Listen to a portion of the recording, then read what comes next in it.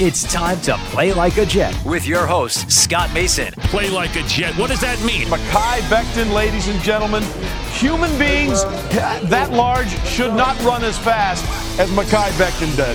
And if you like people just abusing other humans, the Mekhi Becton tape is for you. Denzel Mims with another monster score of 70 yards. Quick pass to Crowder, trying to get him out of space.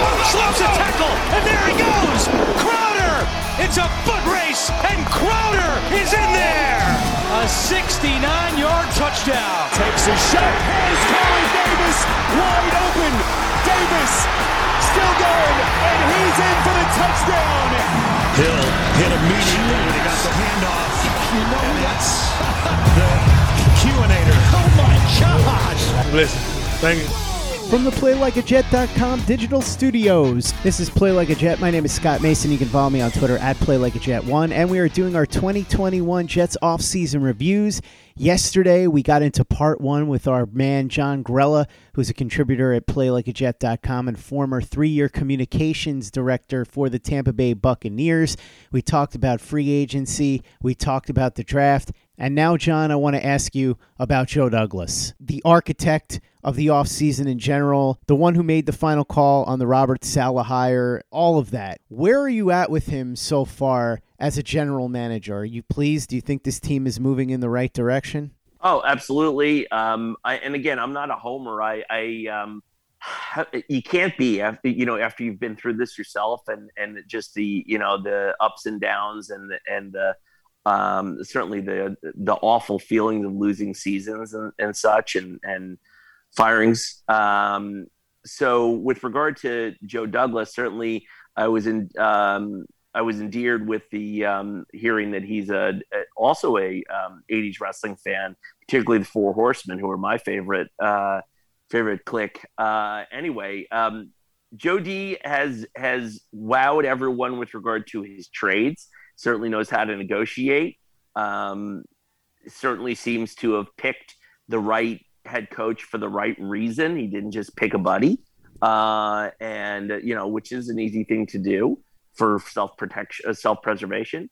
And so I'm cautiously optimistic.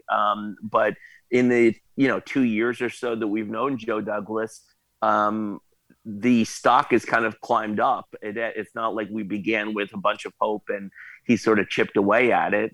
I feel like he's earned the trust. He's validating himself before our eyes, and certainly we need to wait for some wins on the field before we want to extend him or put him in the Hall of Fame. But I am bullish on Joe Douglas at this point. Woody Johnson is back, John. Any thoughts on that? Hey, you know what? I want to mention one more thing. Robbie Anderson comes up as a ding on Joe Douglas. I like Robbie Anderson so much, and I really wish we had him. And I had him on my fantasy teams this year. But with a player like that, where it seems evident that he's good, should have been re-signed, but then he wasn't.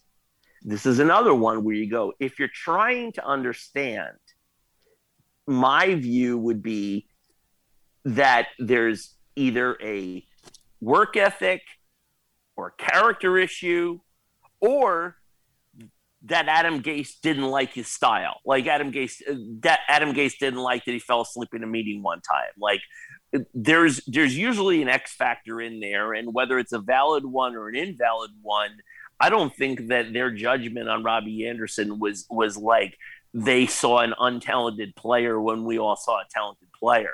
I think that the decision to part ways with him or to let him walk was probably based on is the juice worth the squeeze, or am I tired of this guy? The old expression that, no matter how hot she is, somebody somewhere is sick of her shit. I mean, it's like I saw that on a bathroom wall in the West Alabama Ice House in Houston, Texas one time, and I never forgot it. But this goes for football players too, right? Like he can be fast as hell and touchdown waiting to happen.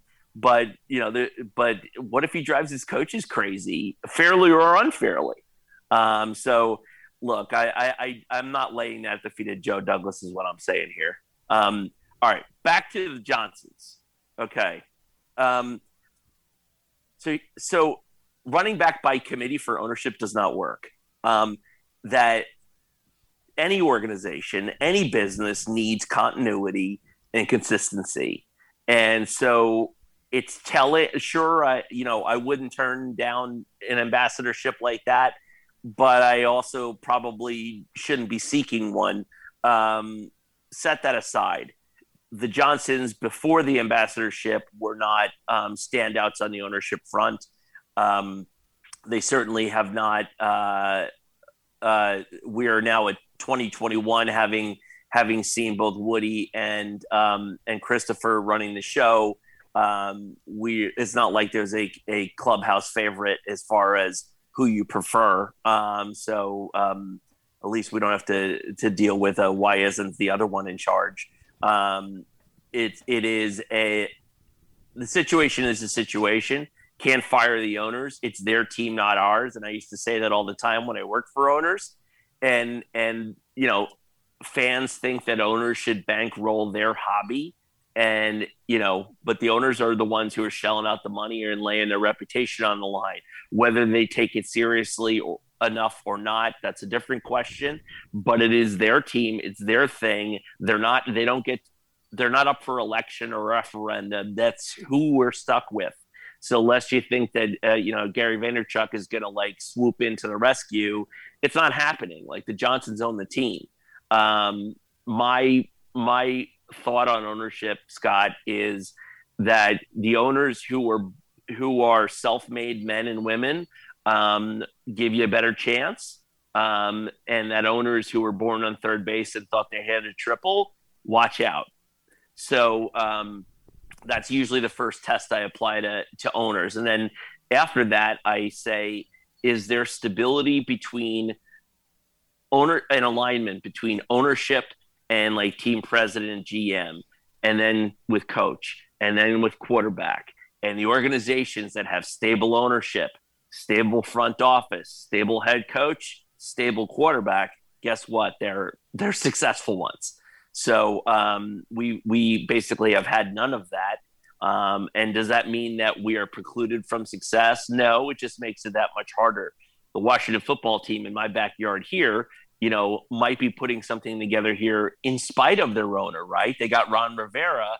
How? I don't know. But they got Ron Rivera, and he seems to be marching them toward respectability in spite of the ownership. So maybe we're doing something similar, and that this ownership group, I think by any fair estimation, is not a top 10 or even top half ownership group. Are they so poorly performing that they're holding the team back? I think some would argue that, but they're certainly not a cause of success. There has been no success, and even if there was, I don't think anybody would think that it's because of the Johnsons. But that said, they are here. They are here to stay, and we better get used to it. Play like a Jet. Play like a Jet. John, what are your reasonable expectations for the Jets in 2021? Reasonable. I would say 7 wins is the threshold for a good season. And I don't think it's too much to ask, especially with 17 games, for us to get that high. We certainly had, and I think that some fans, in the process of trying to make the case against Adam Gase, maybe set aside or gloss over the fact how very untalented our roster was. And we are immensely more talented than we were. The question is, are we talented enough to be good and competitive, or are we just leaps and bounds better than we were a year ago, which isn't saying much. So I feel like 7 wins is the magic number for me, to feel like we've got a lot to look forward to. It's a shame in football you have to wait so long. Wait so long each year, and then feel like you have something that's on the come, and you're still talking about, I can't wait until Christmas time of a year and a half from now.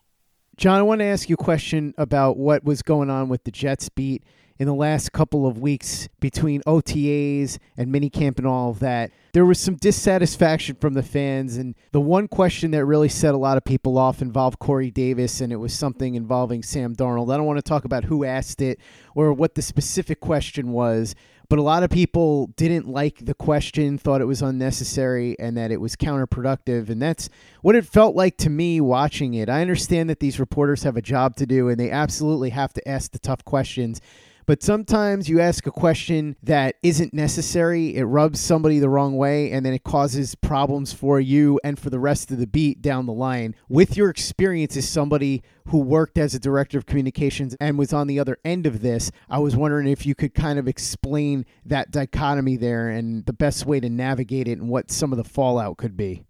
Sure. So just for background purposes, my experience in political communications and corporate communications gave me the opportunity to work in sports. Press flacks, as they're called, don't get to tell reporters what they can ask and not ask, and don't get to manhandle reporters. Reporters are notorious about getting their back up, about feeling manhandled or controlled, even when it's the communications person or the PR person's job to mitigate risk, to help the organization put their best foot forward, limit your exposure, and essentially protect this house, right? Like that's the communications job. So it's not just to tee up players for reporters to, do whatever they wish with. There is a push and pull and a give and take. You have to respect that reporters do have a job to do. That said, you can have strong feelings about the type of questions that reporters ask, but still be against banning questions. You're not in a position to ban questions. So I do have strong feelings about media in general, across realms. So it's not particular to the Jets beat, the Bucks beat, or sports in general. I mean, it applies to politics. I think most people would probably understand when I say that a lot of media, not all, make mischief, stir the pot, manufacture drama, use gotcha questions, and that it's not appreciated. Contrary to some people's belief, players aren't stupid, especially when they have to deal with this crap every day, and they have reporters coming in a locker room 5 days a week for 45 minutes, 4 days a week for 45 minutes, plus on Sunday or game day. And oftentimes they're cranky and exhausted after a game, and they're getting second guessed by somebody who didn't even play JV football in high school. So there are natural tensions in there. And certainly anytime a reporter doesn't get unfettered, clear shots at his target, that they get frustrated and feel like anybody who may try to keep them from doing what they wish is an enemy of the First Amendment. Nothing could be further from the truth, right? But each side has their own prerogatives is really my point here. And when it came to the Corey Davis situation and some of the other issues at hand, I think that gotcha questions shouldn't be banned, but they could still be clown questions. The term clown questions, by the way, came from my favorite baseball team, or the Washington Nationals, and Bryce Harper, who used to be on the Nationals, famously once referred to a reporter's question as a clown question, bro. Said that's a clown question, bro. So my use of the term clown question doesn't mean I think it should be illegal, and doesn't mean we should be pulling people's credentials over it. But it does mean that reporters sometimes get players to burn bridges before they're built. I mean, Corey Davis just got here. By all accounts, is a good dude. And do you want to start off, if you're talking about diplomacy and building a relationship to last, you want this guy to be a source. You want this guy to be, you think you're going to be working with him, and essentially walking to his locker a few days a week on game day and during the week while he's just got out of the shower or just got out of his, just took his pads off. And you want a relationship there where he'll be there for you and he's going to give you like thoughtful answers instead of the cold shoulder. So is it wise on a reporter's part to begin a relationship with a gotcha question that sounds like it was something out of politics? That it just seems wholly unnecessary. My refrain on this thing, Scott, is the best reporters, the ones that I think do their jobs the best, can bring up a topic and invite a player or whoever, a subject, to expand on a topic or speak to a topic. And then they have a selection of material from which to choose. And there are other ones that choose to make their question the focal point, and then players or subjects shut down.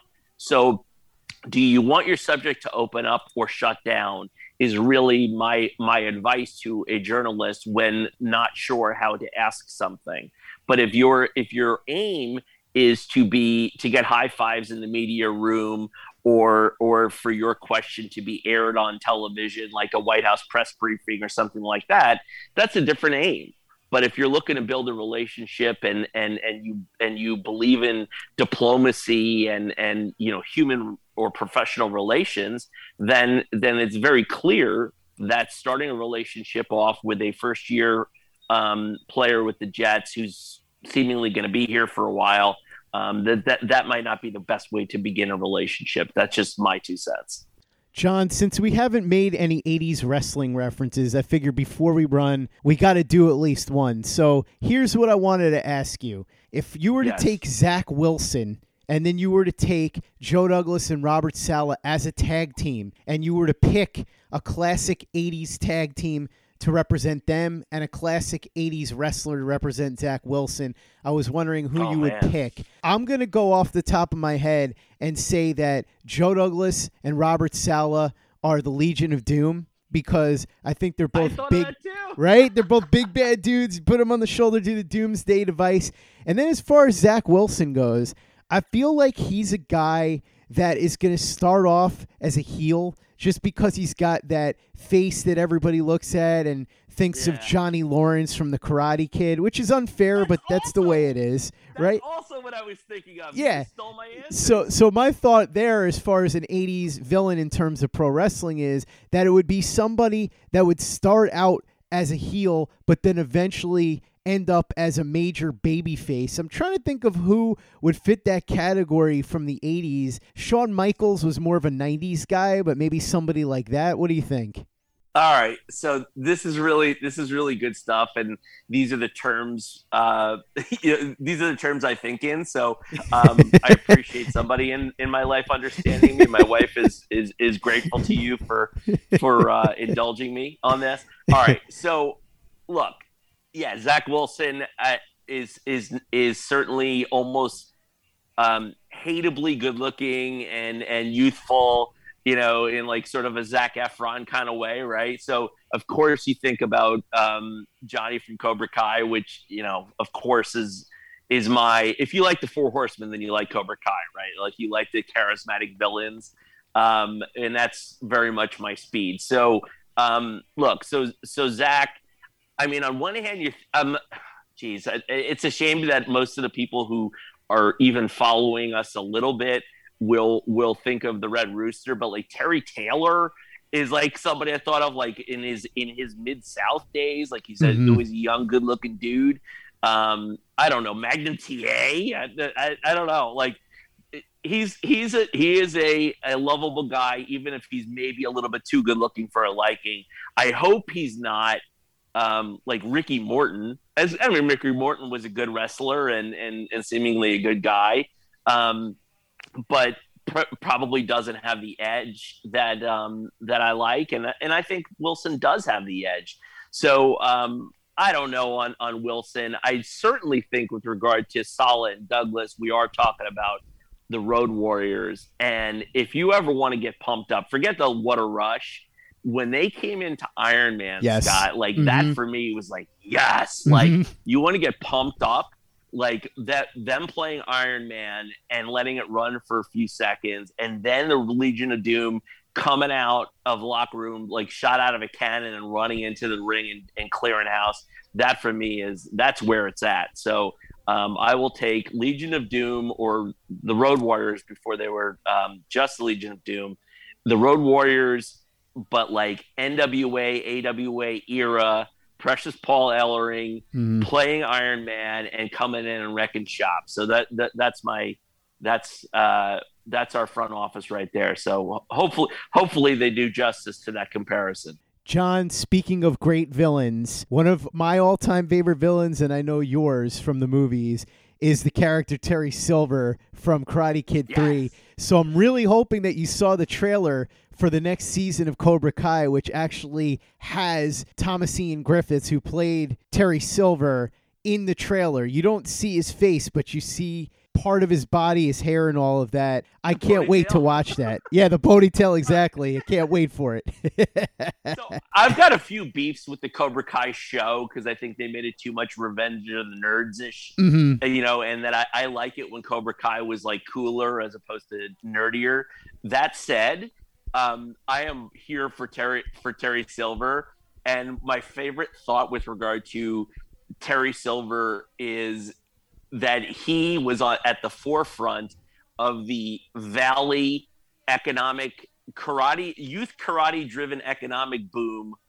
Like, how is it that Daniel LaRusso and Terry Silver and seemingly so many others basically made a whole regional economy out of youth karate? Like, I just love it. Terry Silver's he's in a hot tub with a golden phone, and he's living life to the max as a youth karate, as a sensei. So I just love that. I love Terry Silver. He was a great heel. I thought Karate Kid #3, despite Ralph Macchio being like 43 years old when the movie came out, was a pretty good movie. Wasn't certainly the girl that does not hold a candle to Elizabeth Shue. Right. Few do. But that was an underrated movie. I did like the plot twist. I liked Karate Bad Boy Mike Barnes. So I'm excited for the triumphant return of Terry Silver for sure. Me too, man. 100%. John Grella of JAG Public Relations, thanks so much for coming on. Really appreciate it. Glad we could talk about the Jets offseason, get a little bit into what was going on with the media, your thoughts on that, and of course, end it with some 80s pro wrestling and Cobra Kai. For those that want to follow you on Twitter, talk some Jets, or maybe they need some crisis management. I don't know. I don't know what's going on in people's lives. How can they get a hold of you? All right. So at Jonathan Grella on Twitter is where I address Jets, all matters Jets, and kind of have my most fun. As you can see, I do like to have a laugh or two. And then I have my professional handles, which are varied. So Jag Public Affairs. I think it's at Jag Pub Affairs, and then at Protean PA, which is Protean Public Affairs, and then also the Daily Malarkey, which is our newsletter that we put out every day. That's all about snark, brevity, and certainly not for everyone. But you might want to check out at Daily Malarkey as well. So that's where you can find me. I appreciate the opportunity to plug, as always, Scott, and certainly. This is about as good an hour you can have on a weekday. So thank you for the chance to duck work for a little while and enjoy this study hall of sorts.